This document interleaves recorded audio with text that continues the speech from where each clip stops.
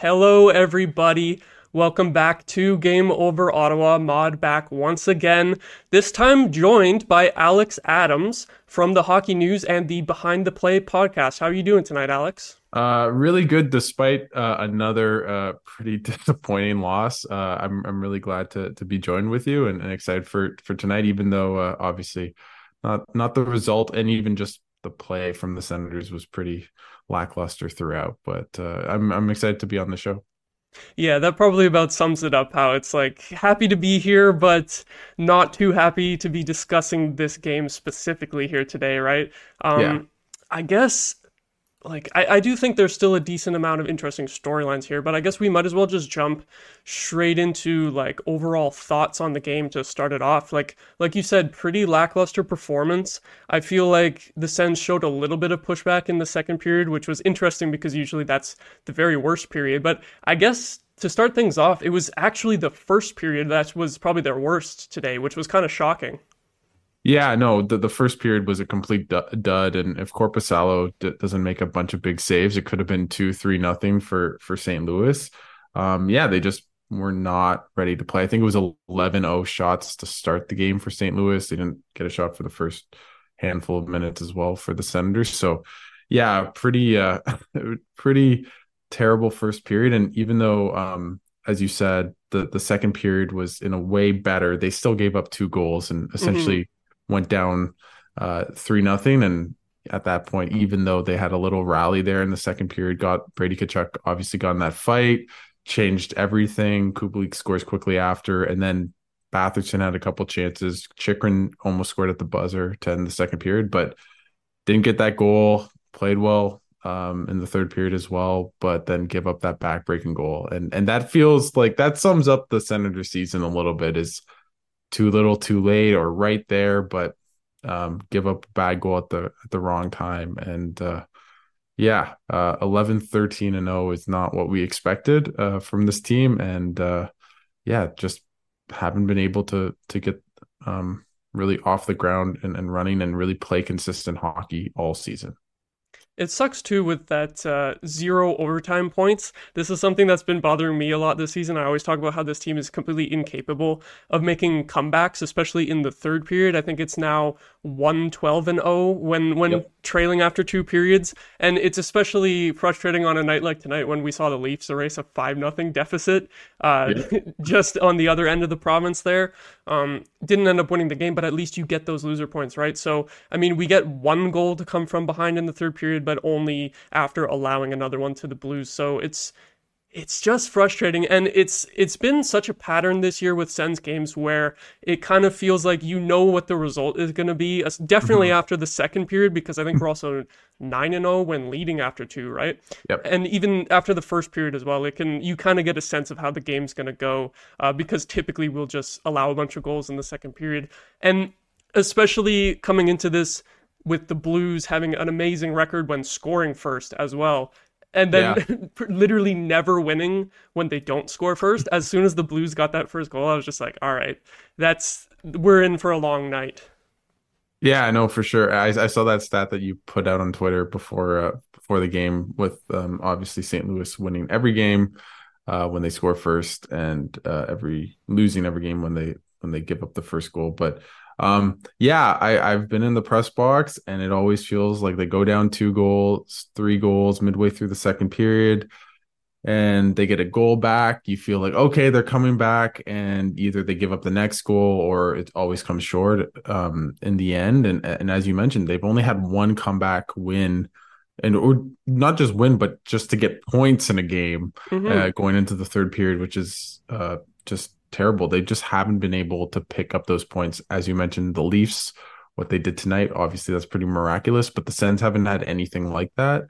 And it just feels like this team's a bit immature. I don't know what you think about this team, but Brady Tkachuk obviously stood up for his teammates, but they just they just aren't there. They're not playing consistent. On the fourth goal, Stutzle's there, doesn't really try to kind of take away the lane for Busnevich.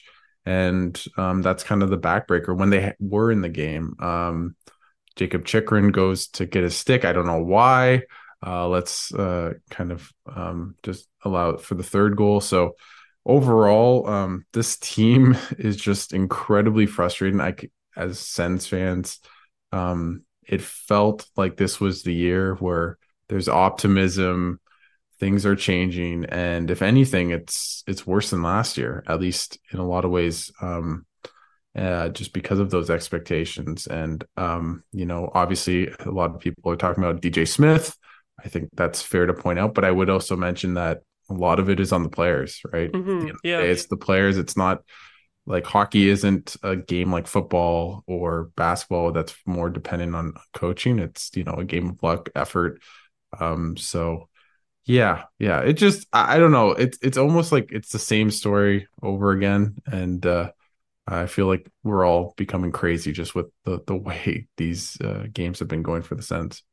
Yeah, I think you make a good point about the potential immaturity of this team because that's a lot of something that we don't often factor into when we look at like lineups on paper. It's like, okay, we have all these really good young players, so the top 6 is good, the top 4D is good or whatever, but we don't think about how they're all like 23 years old and haven't really experienced winning in the NHL yet. Like as you're saying, Brady Tkachuk fighting and standing up for his not standing up for his teammates, but trying to get his teammates going today. Like that's something that you like to see from your captain. But also on the other hand, for me, it's like fighting their third pairing D and just kind of taking yourself out of the game when you're one of our best forwards or supposed to be one of our best forwards as well.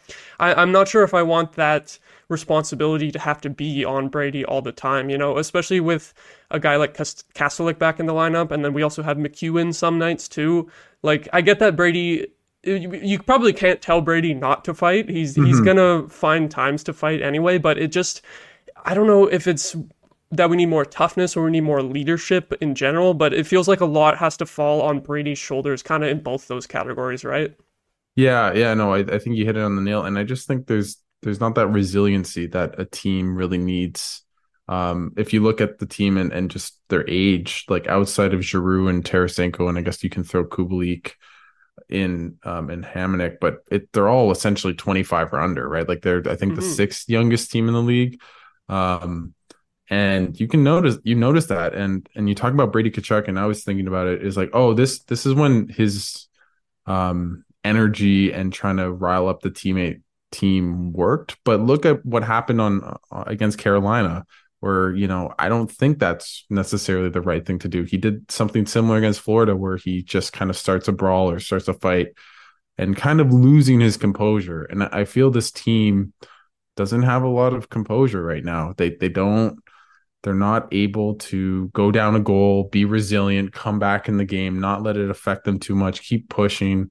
And then when all the weight and the pressure, because they're down 3 goals, they're like, okay, we'll play hard and try to come back. And they have these, like I always say, these like fake comebacks Oh where yeah. they're down 3, like tonight, they're down 3 goals, they score.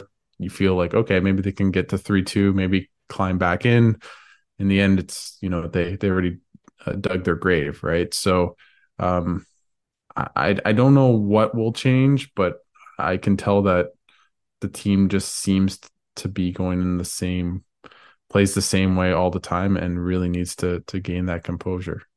And it must be tough for a guy like Tarasenko too. I know you had the article about Batherson, Yeah. and he was quoted as telling that Yeah. story about Tarasenko on the Cup run, and it's such a different vibe now. Like Yeah. going from that to this, like that's rough, eh? Yeah, no, Batherson was just like glowing about Tarasenko when I talked to him, and just I don't know, like I don't know what the stories were exactly, but I think it involved a lot of kind of war stories of in a way just from the playoffs, and then obviously their celebration. But yeah, for Tarasenko, like look at him and Drew, like those guys have probably been Ottawa's most consistent forwards in a lot of ways, Mm-hmm. outside of maybe Matthew Joseph. Um, just I think he's been worth $5 million all day Definitely. this year.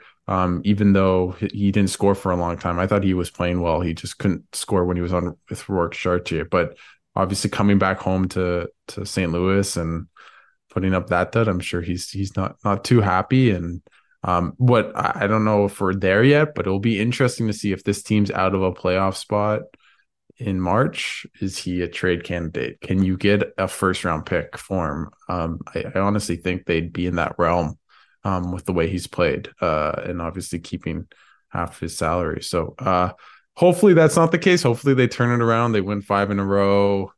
You start thinking about playoffs, but I do feel for a guy like him and a guy like Claude Giroux that have really played so well this year, and the team still has been so disappointing.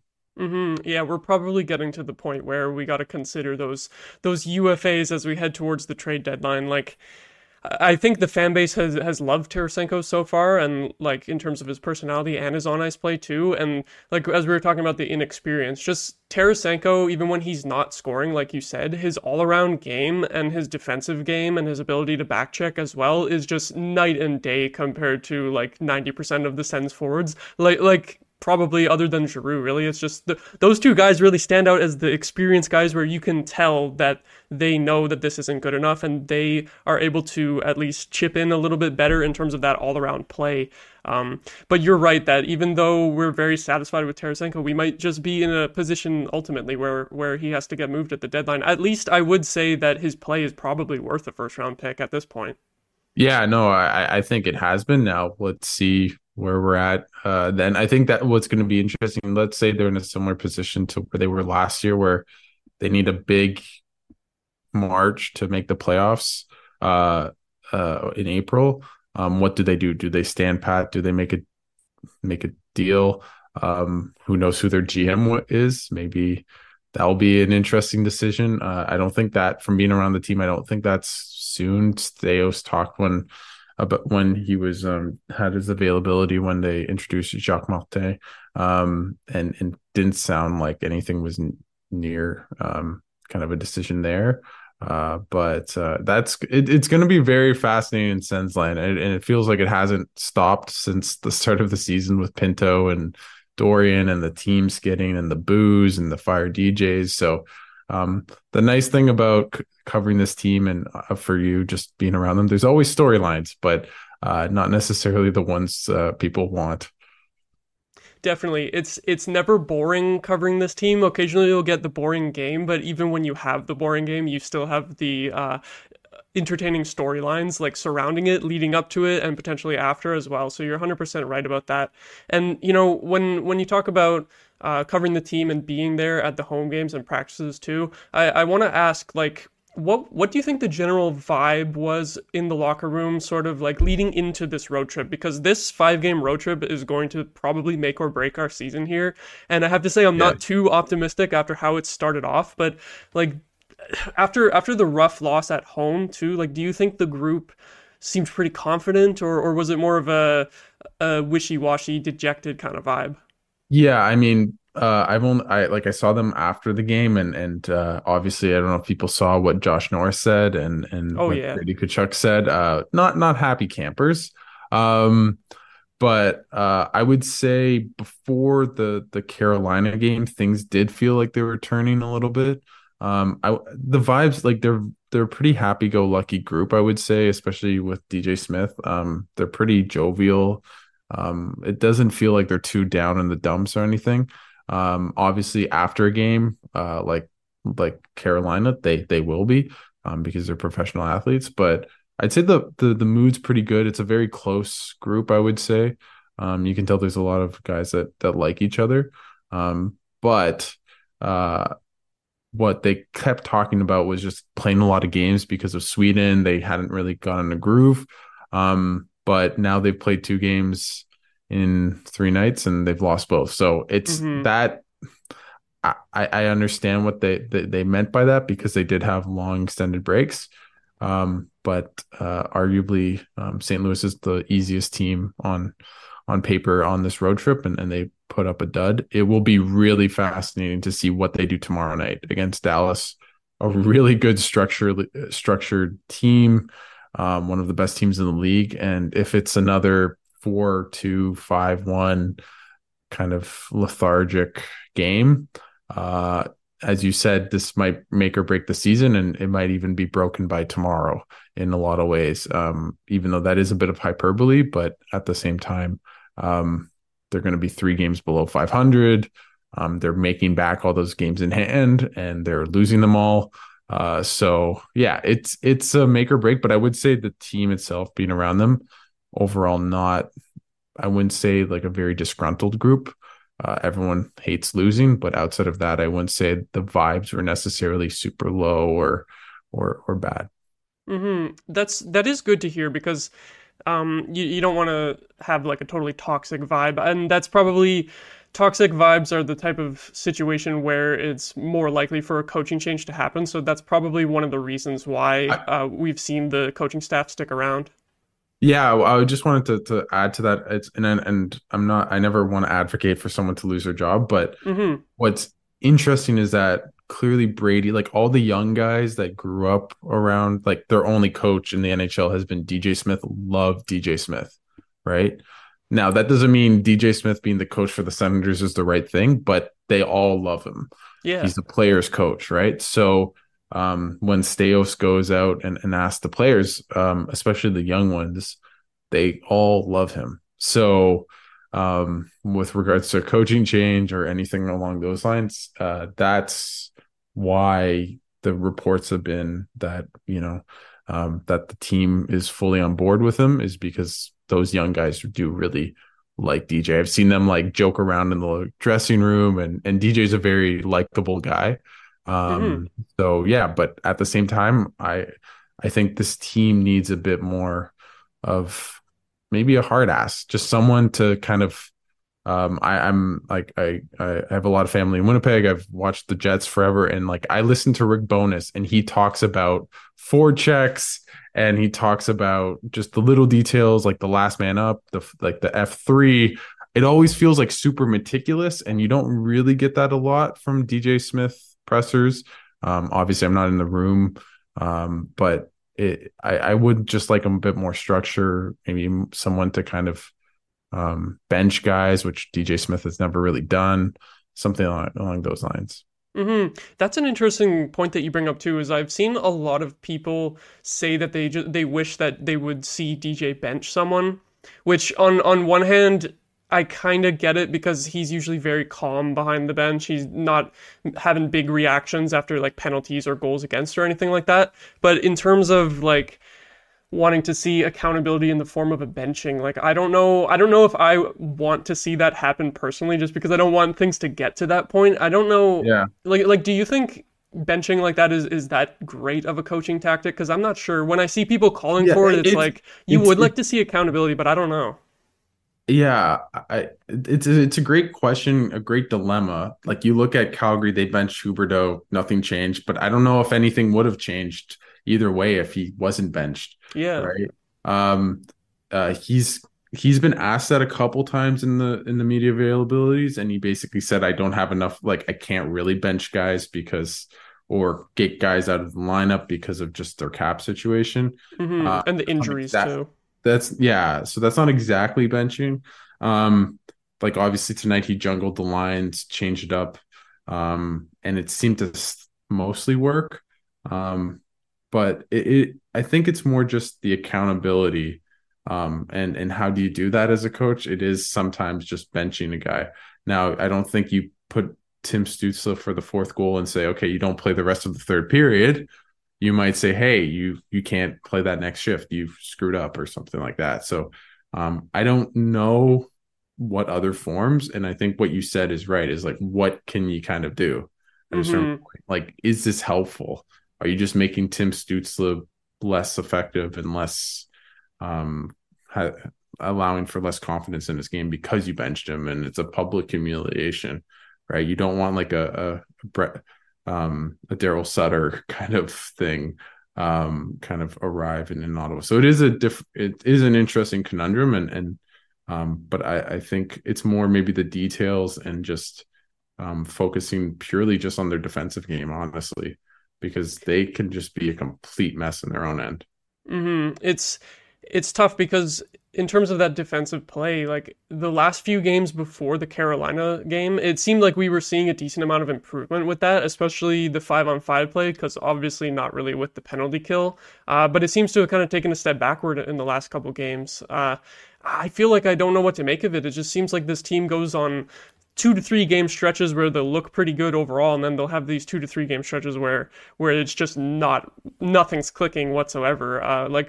I guess on the defensive side of things, like what do you make of these constant breakdowns? Especially we can frame it as the second period too, because we hit I think 40 goals against in second Yes, periods today. yes. We hit 40 dead on the nose, so it's like, and like the last game when I came on the show for Carolina, I'm like, how do I even analyze these second periods where like what is it about the second period that causes all these goals against? It seems like a weird almost anomaly to me. I wouldn't say all of it is the Senators' terrible line changes, but it is definitely some of it. Like I wrote about this the second period woes, and you said they're at 40 goals allowed. They have 19 goals allowed in the first and third period, so they have more than double the goals allowed in the second period alone than the first and third period, which is just like I don't know if that's ever been done before at this time in the season. I do think the line changes. I don't know, like it's the NHL. You think it can't be that hard at a certain point to know how to when to line change and get off the ice and on the ice properly. But you look at the Mitch Marner goal that kind of changed the tide of the game in the Leafs game to get them back in the game. Obviously, Sebastian Aho yesterday or on Tuesday, sorry, had a 2-on-0 leading to a Seth Jarvis goal. Those are the clear ones. But I don't know what it is, but I would say what we talked about earlier is probably a lack of composure and sometimes just a lack of resiliency, and just not being ready to play. And I don't know what to do, but it is a problem. Like you just look at like tonight, they were only down one goal. They could have easily come back in the game, and they just pull up a dud for the first 10 minutes, and then the rest is history. So I don't know what the solution is, but it's a clear problem that needs to be addressed. And for to some degree, it's definitely the line changes that have just been atrocious all year, and they've been burnt many times. Mm-hmm. Yeah, I agree, and I think maybe it ties back to what we were talking about earlier about immaturity and inexperience, because it's a lot of these stretches of play in the second periods where the goals happen in clumps. Like today, it was like you were saying, totally winnable game. We're only down one, and then 2 goals in a 3 minute span, and we've had much worse uh, goals closer Six together, like in goals the in Carolina game, six obviously. seconds in Yeah, 6 seconds against the Islanders. Yep. yeah, 6 seconds. Oh my god, I forgot about that Yeah. one. Yeah. God, like it seems like they can't really stop the bleeding, and they get kind of rattled after something doesn't go their way, right?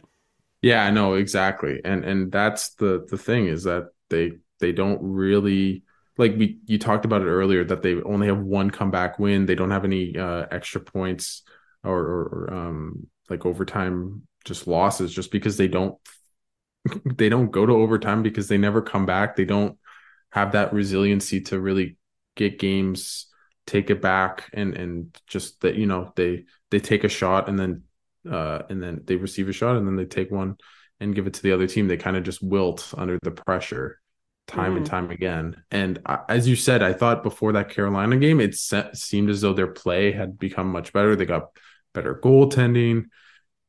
And now it's back to the Senators of 2 weeks ago, and they haven't won more than 3 games in a row this year. They haven't lost more than 3 games in a row this year, and that's who they are. They're not. They haven't played like a good hockey team because Mm-hmm. they haven't been able to play consistently. Sorry, and that's something they just need to do. Like it's crazy. You think about Edmonton might be on a 9 game winning streak after tonight. I I'm don't so think jealous. I don't think the Senators are going to do that. But let's say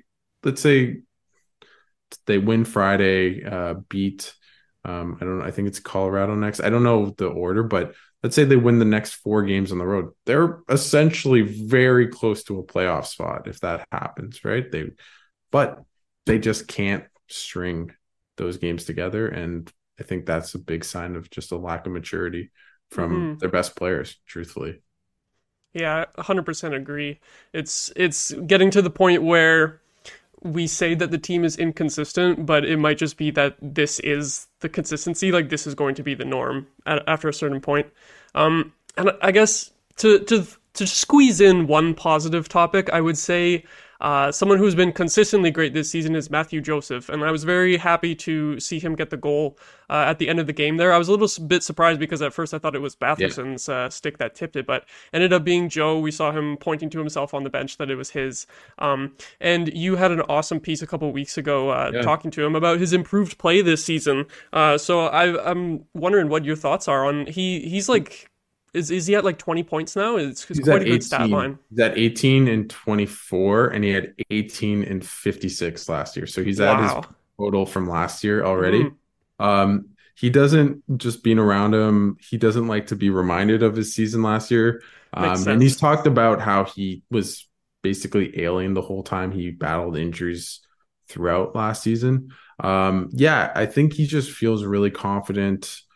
He's gone up and down the lineup. He's talked like in the article he talked about just playing with guys like at the time like Tim Stützle, Claude Giroux. Like obviously that makes his life a bit easier, but he's kind of gone up and down from the A to the NHL, then was not for sure an NHL player for a long time, and he talked to us just about how that's kind of built up his resiliency, right? And that he's never really been the best player on any team he's been on, and just knowing kind of his role.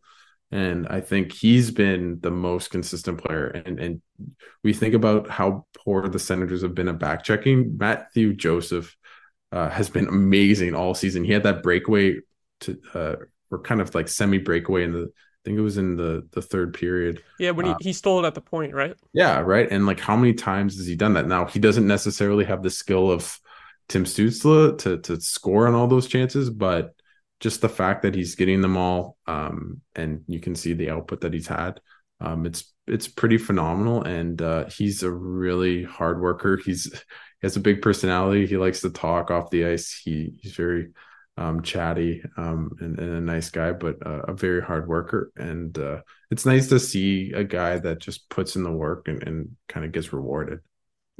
Yeah, I think he seems like a really great guy. Everyone's really happy for him, and I'm really happy that he's been able to get moved up the lineup this season because last season I felt like even though it was a rough one for him, he was like constantly uh in the bottom six with some other players who also don't necessarily have that much of offensive skill. Whereas this year, he deserves to be moved up in the lineup, and since he has been, he like pretty much makes whatever line he's on better too. Like he's like the straw that stirs the drink, which is Yeah. surprising. Yeah, and like a bunch of the lines that he's been on, if you go on like Money Puck or like their Corsi numbers are like very, very good. Like he's just always whatever line, as you said, he's been on has been good. And even like tonight, like they put him with Greg and Batherson, and all of a sudden they're getting chances. And when you can put him with some decent skilled players, he'll really elevate. It's just he can't elevate a lineup by himself. Like last year, he was playing with Dylan Gambrell, and no offense to Dylan Gambrell, but I don't know even know if he's an NHL player, right? So now he's playing with as we talked about Stützle, Greg Batherson, Tarasenko.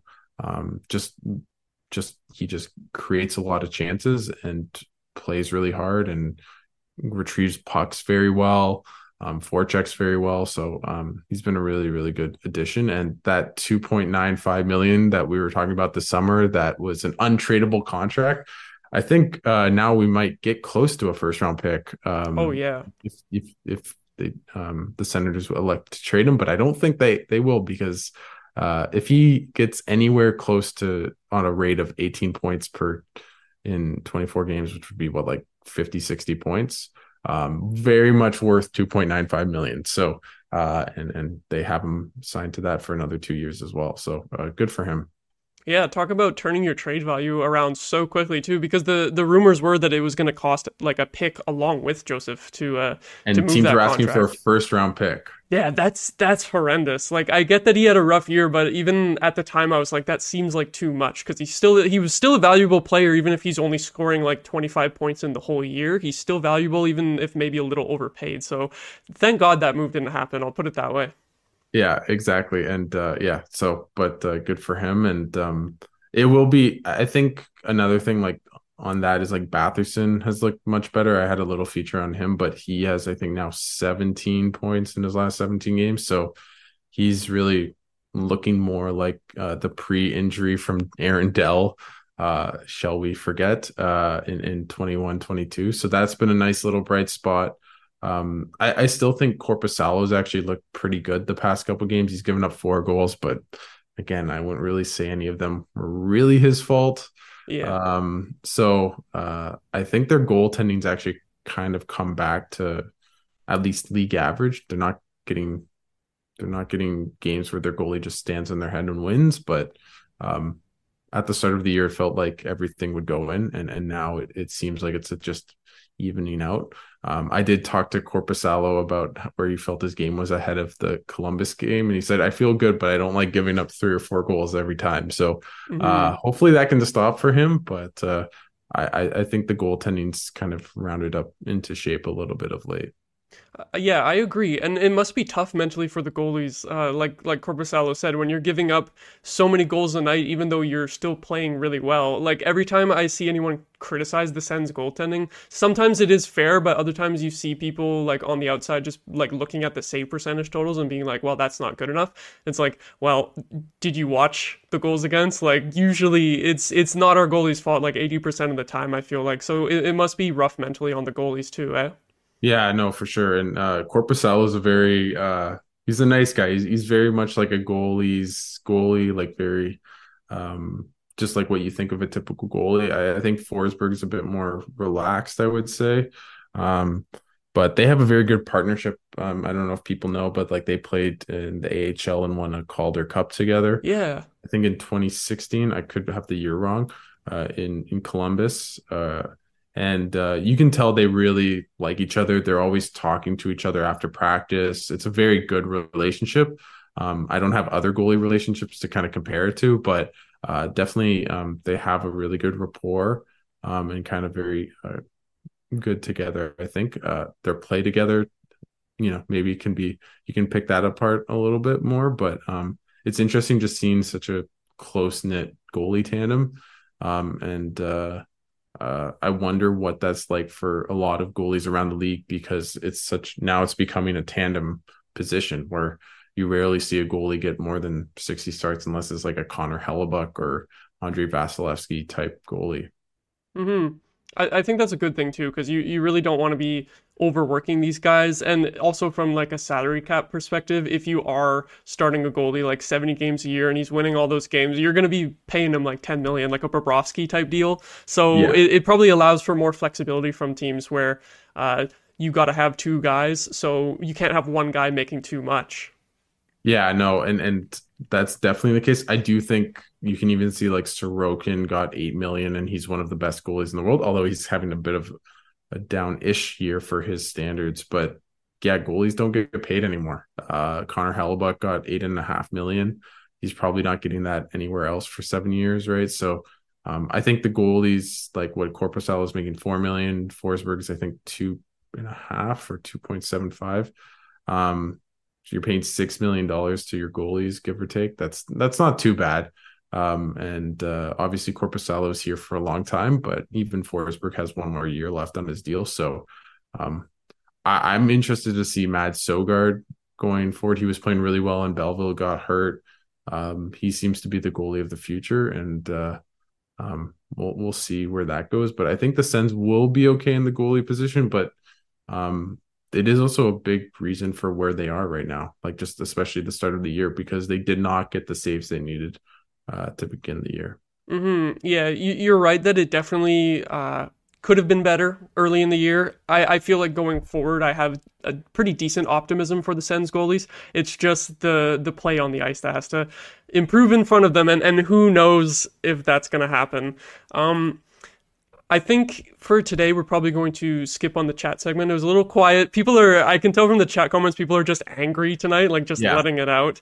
But one thing that I do want to bring up that actually just got a comment from Duck in the chat saying, who would boo a player on their own team? And I was actually just going to get to this, is that I can't believe how badly Blues fans booed Jordan Kyrou tonight. Like, I don't think I've ever seen anything like that before. Yeah, I've never seen it for that type of kind of incident. It's interesting because obviously Berube won the Stanley Cup. I don't believe Kyrie was on that team in I don't 2019. think so. I don't believe so. And shout out to the St. Louis Blues fans for just knowing that comment like that came out today, and then reacting to it. Like that's some elevated fan That's behavior. a fan base that's passionate and paying attention. They sure haven't checked out on the season yet. No, and I wonder when the buck stops at Doug Armstrong because he is I don't know if this is true, but he might be the longest tenured GM. He's been there since 2008, which is pretty Oh crazy. wow, I didn't Um, realize it was that long. yeah, yeah. So I don't. Yeah, so I would have to think about who else is on that list, but he's one or two. Yeah, just I'd imagine like what Senators player would get booed. Maybe Kachuk after those comments. I get what was it like a month ago when he kind of called out the fans. I could have seen that. But yeah. You know, the closest thing I can think of is Sergei Gonchar in 2011. I think it was. Do you remember that? Yeah, yeah, yeah. A But vague. that wasn't even like any comments or anything. It was just because people thought that he was playing poorly, and then he shut them all up with his play because he was really good after in the He next was year after really that. good. He Yeah. was really good in the Senators jersey. That's one of like the best Senators free agent signings ever. Oh, for sure. And that it's a low bar, but I would say it'd be in what I'm trying to think of who else like is up there for best Senators signings. But I feel to like Clark MacArthur as well is probably in my top five. he was really good for a couple years. Tarasenko, if he He stays could for be. longer, he could be just the way he's been playing. But I do think that the Sens, to kind of change topics a little bit, will get more free agents. I think people like to be in Ottawa. I think the group is very fun to be around, and I think that's some room for optimism. I don't think we have a Winnipeg Jets situation where no one wants to go to them, or even maybe even the Calgary Flames with what's happening there in their stadium as well. So I think there is optimism. It just feels, I don't know how you feel about it, but it feels as though it's just this huge delayed gratification. Like eventually they'll actually become good. I'm not Hmm. too worried, but it should have been even arguably last year that they were a playoff team, and now we're probably going to look at 2025. But to answer the question, that is one of the craziest things to see their own. And I think he got an assist at least tonight. So I think it would have been really funny if he scored just to see what the crowd reaction was going to be. Like, do you cheer the goal and then boo when they announce his name after or something? Because they booed when he got a penalty when the announcer announced yeah. that. Well, at first I thought it was like a Zoob type where it's like Kairu. Oh It yeah. was at first, but then I realized it wasn't that because then they did it when he went to the penalty box. That was my kind of hint, but I thought it was more like a Zoob thing, which would have been even cooler. But no one will take Zoob from the Sens fans, so Yeah, no, they can't do it like us. yeah, But yeah, I guess to wrap it up, hopefully we can get some better games on this road trip, eh? Um, we don't want to see the team coming back to town like just totally out of it. I'm hoping that they can at least stay afloat, and hoping that the vibes around the team will remain pretty high, like you said, even though it's been a rough patch here. yeah, no, totally. I do think they'll turn around because I just feel they'll just find. I feel just watching this team, they're just going to be close to 500, win a couple games, lose a couple games. So, but it is, as you said, to kind of start the show, this is a make or break road trip. It feels as though they're cracking, but let's see if they, completely break all the way. Mm-hmm. Yeah, so Dallas tomorrow night. My co-host Charlie will be covering that one here on STPN. Before we go, would you like to plug where the people can find you, Alex? Yeah, but I'm at Behind the Play podcast. I think we don't know for sure, but it looks like the pod father of this network might be coming on Behind the Play. So check out, maybe have Steve Dangle coming on the show in the next couple days. I have Tara Sloan as well. You can find all my stuff at the Hockey News when it comes to the Sens. So feel free to follow me at Alex BTB, which is just the acronym for Behind the Play on Twitter. And yeah, check out all my stuff. Always send me a DM if you disagree with an article or anything like that. Always love enjoying kind of interacting with people. So and thanks again for having me on. Yeah, thanks so much for joining. It was an awesome episode. That's you're a man of the people there, leaving your DMs open, eh? There you go. Yeah, no, I am. I am. I can take it all. I'm good that way. For Yeah. sure, for sure. But I'm sure you probably don't get too many arguments. No, not too many. Not too many. I feel like the fan base is pretty much in agreement with most things right now. So Yeah, there's no like divided player or it's like everyone wants DJ Smith fired, which like I understand why the fans do to some extent. There's no player like dramatically underperforming. It's just despair. That's the key word. yeah. It's just despair. So we're hmm all in it together. we are. Hopefully less despair coming up for the Sens. Thank you everyone so much for watching or listening. Subscribe to STPN if you're not already subscribed. Leave a like on the stream and be sure to check out all of Alex's work as well, his writing and his podcast. And yeah, have a good night, everyone.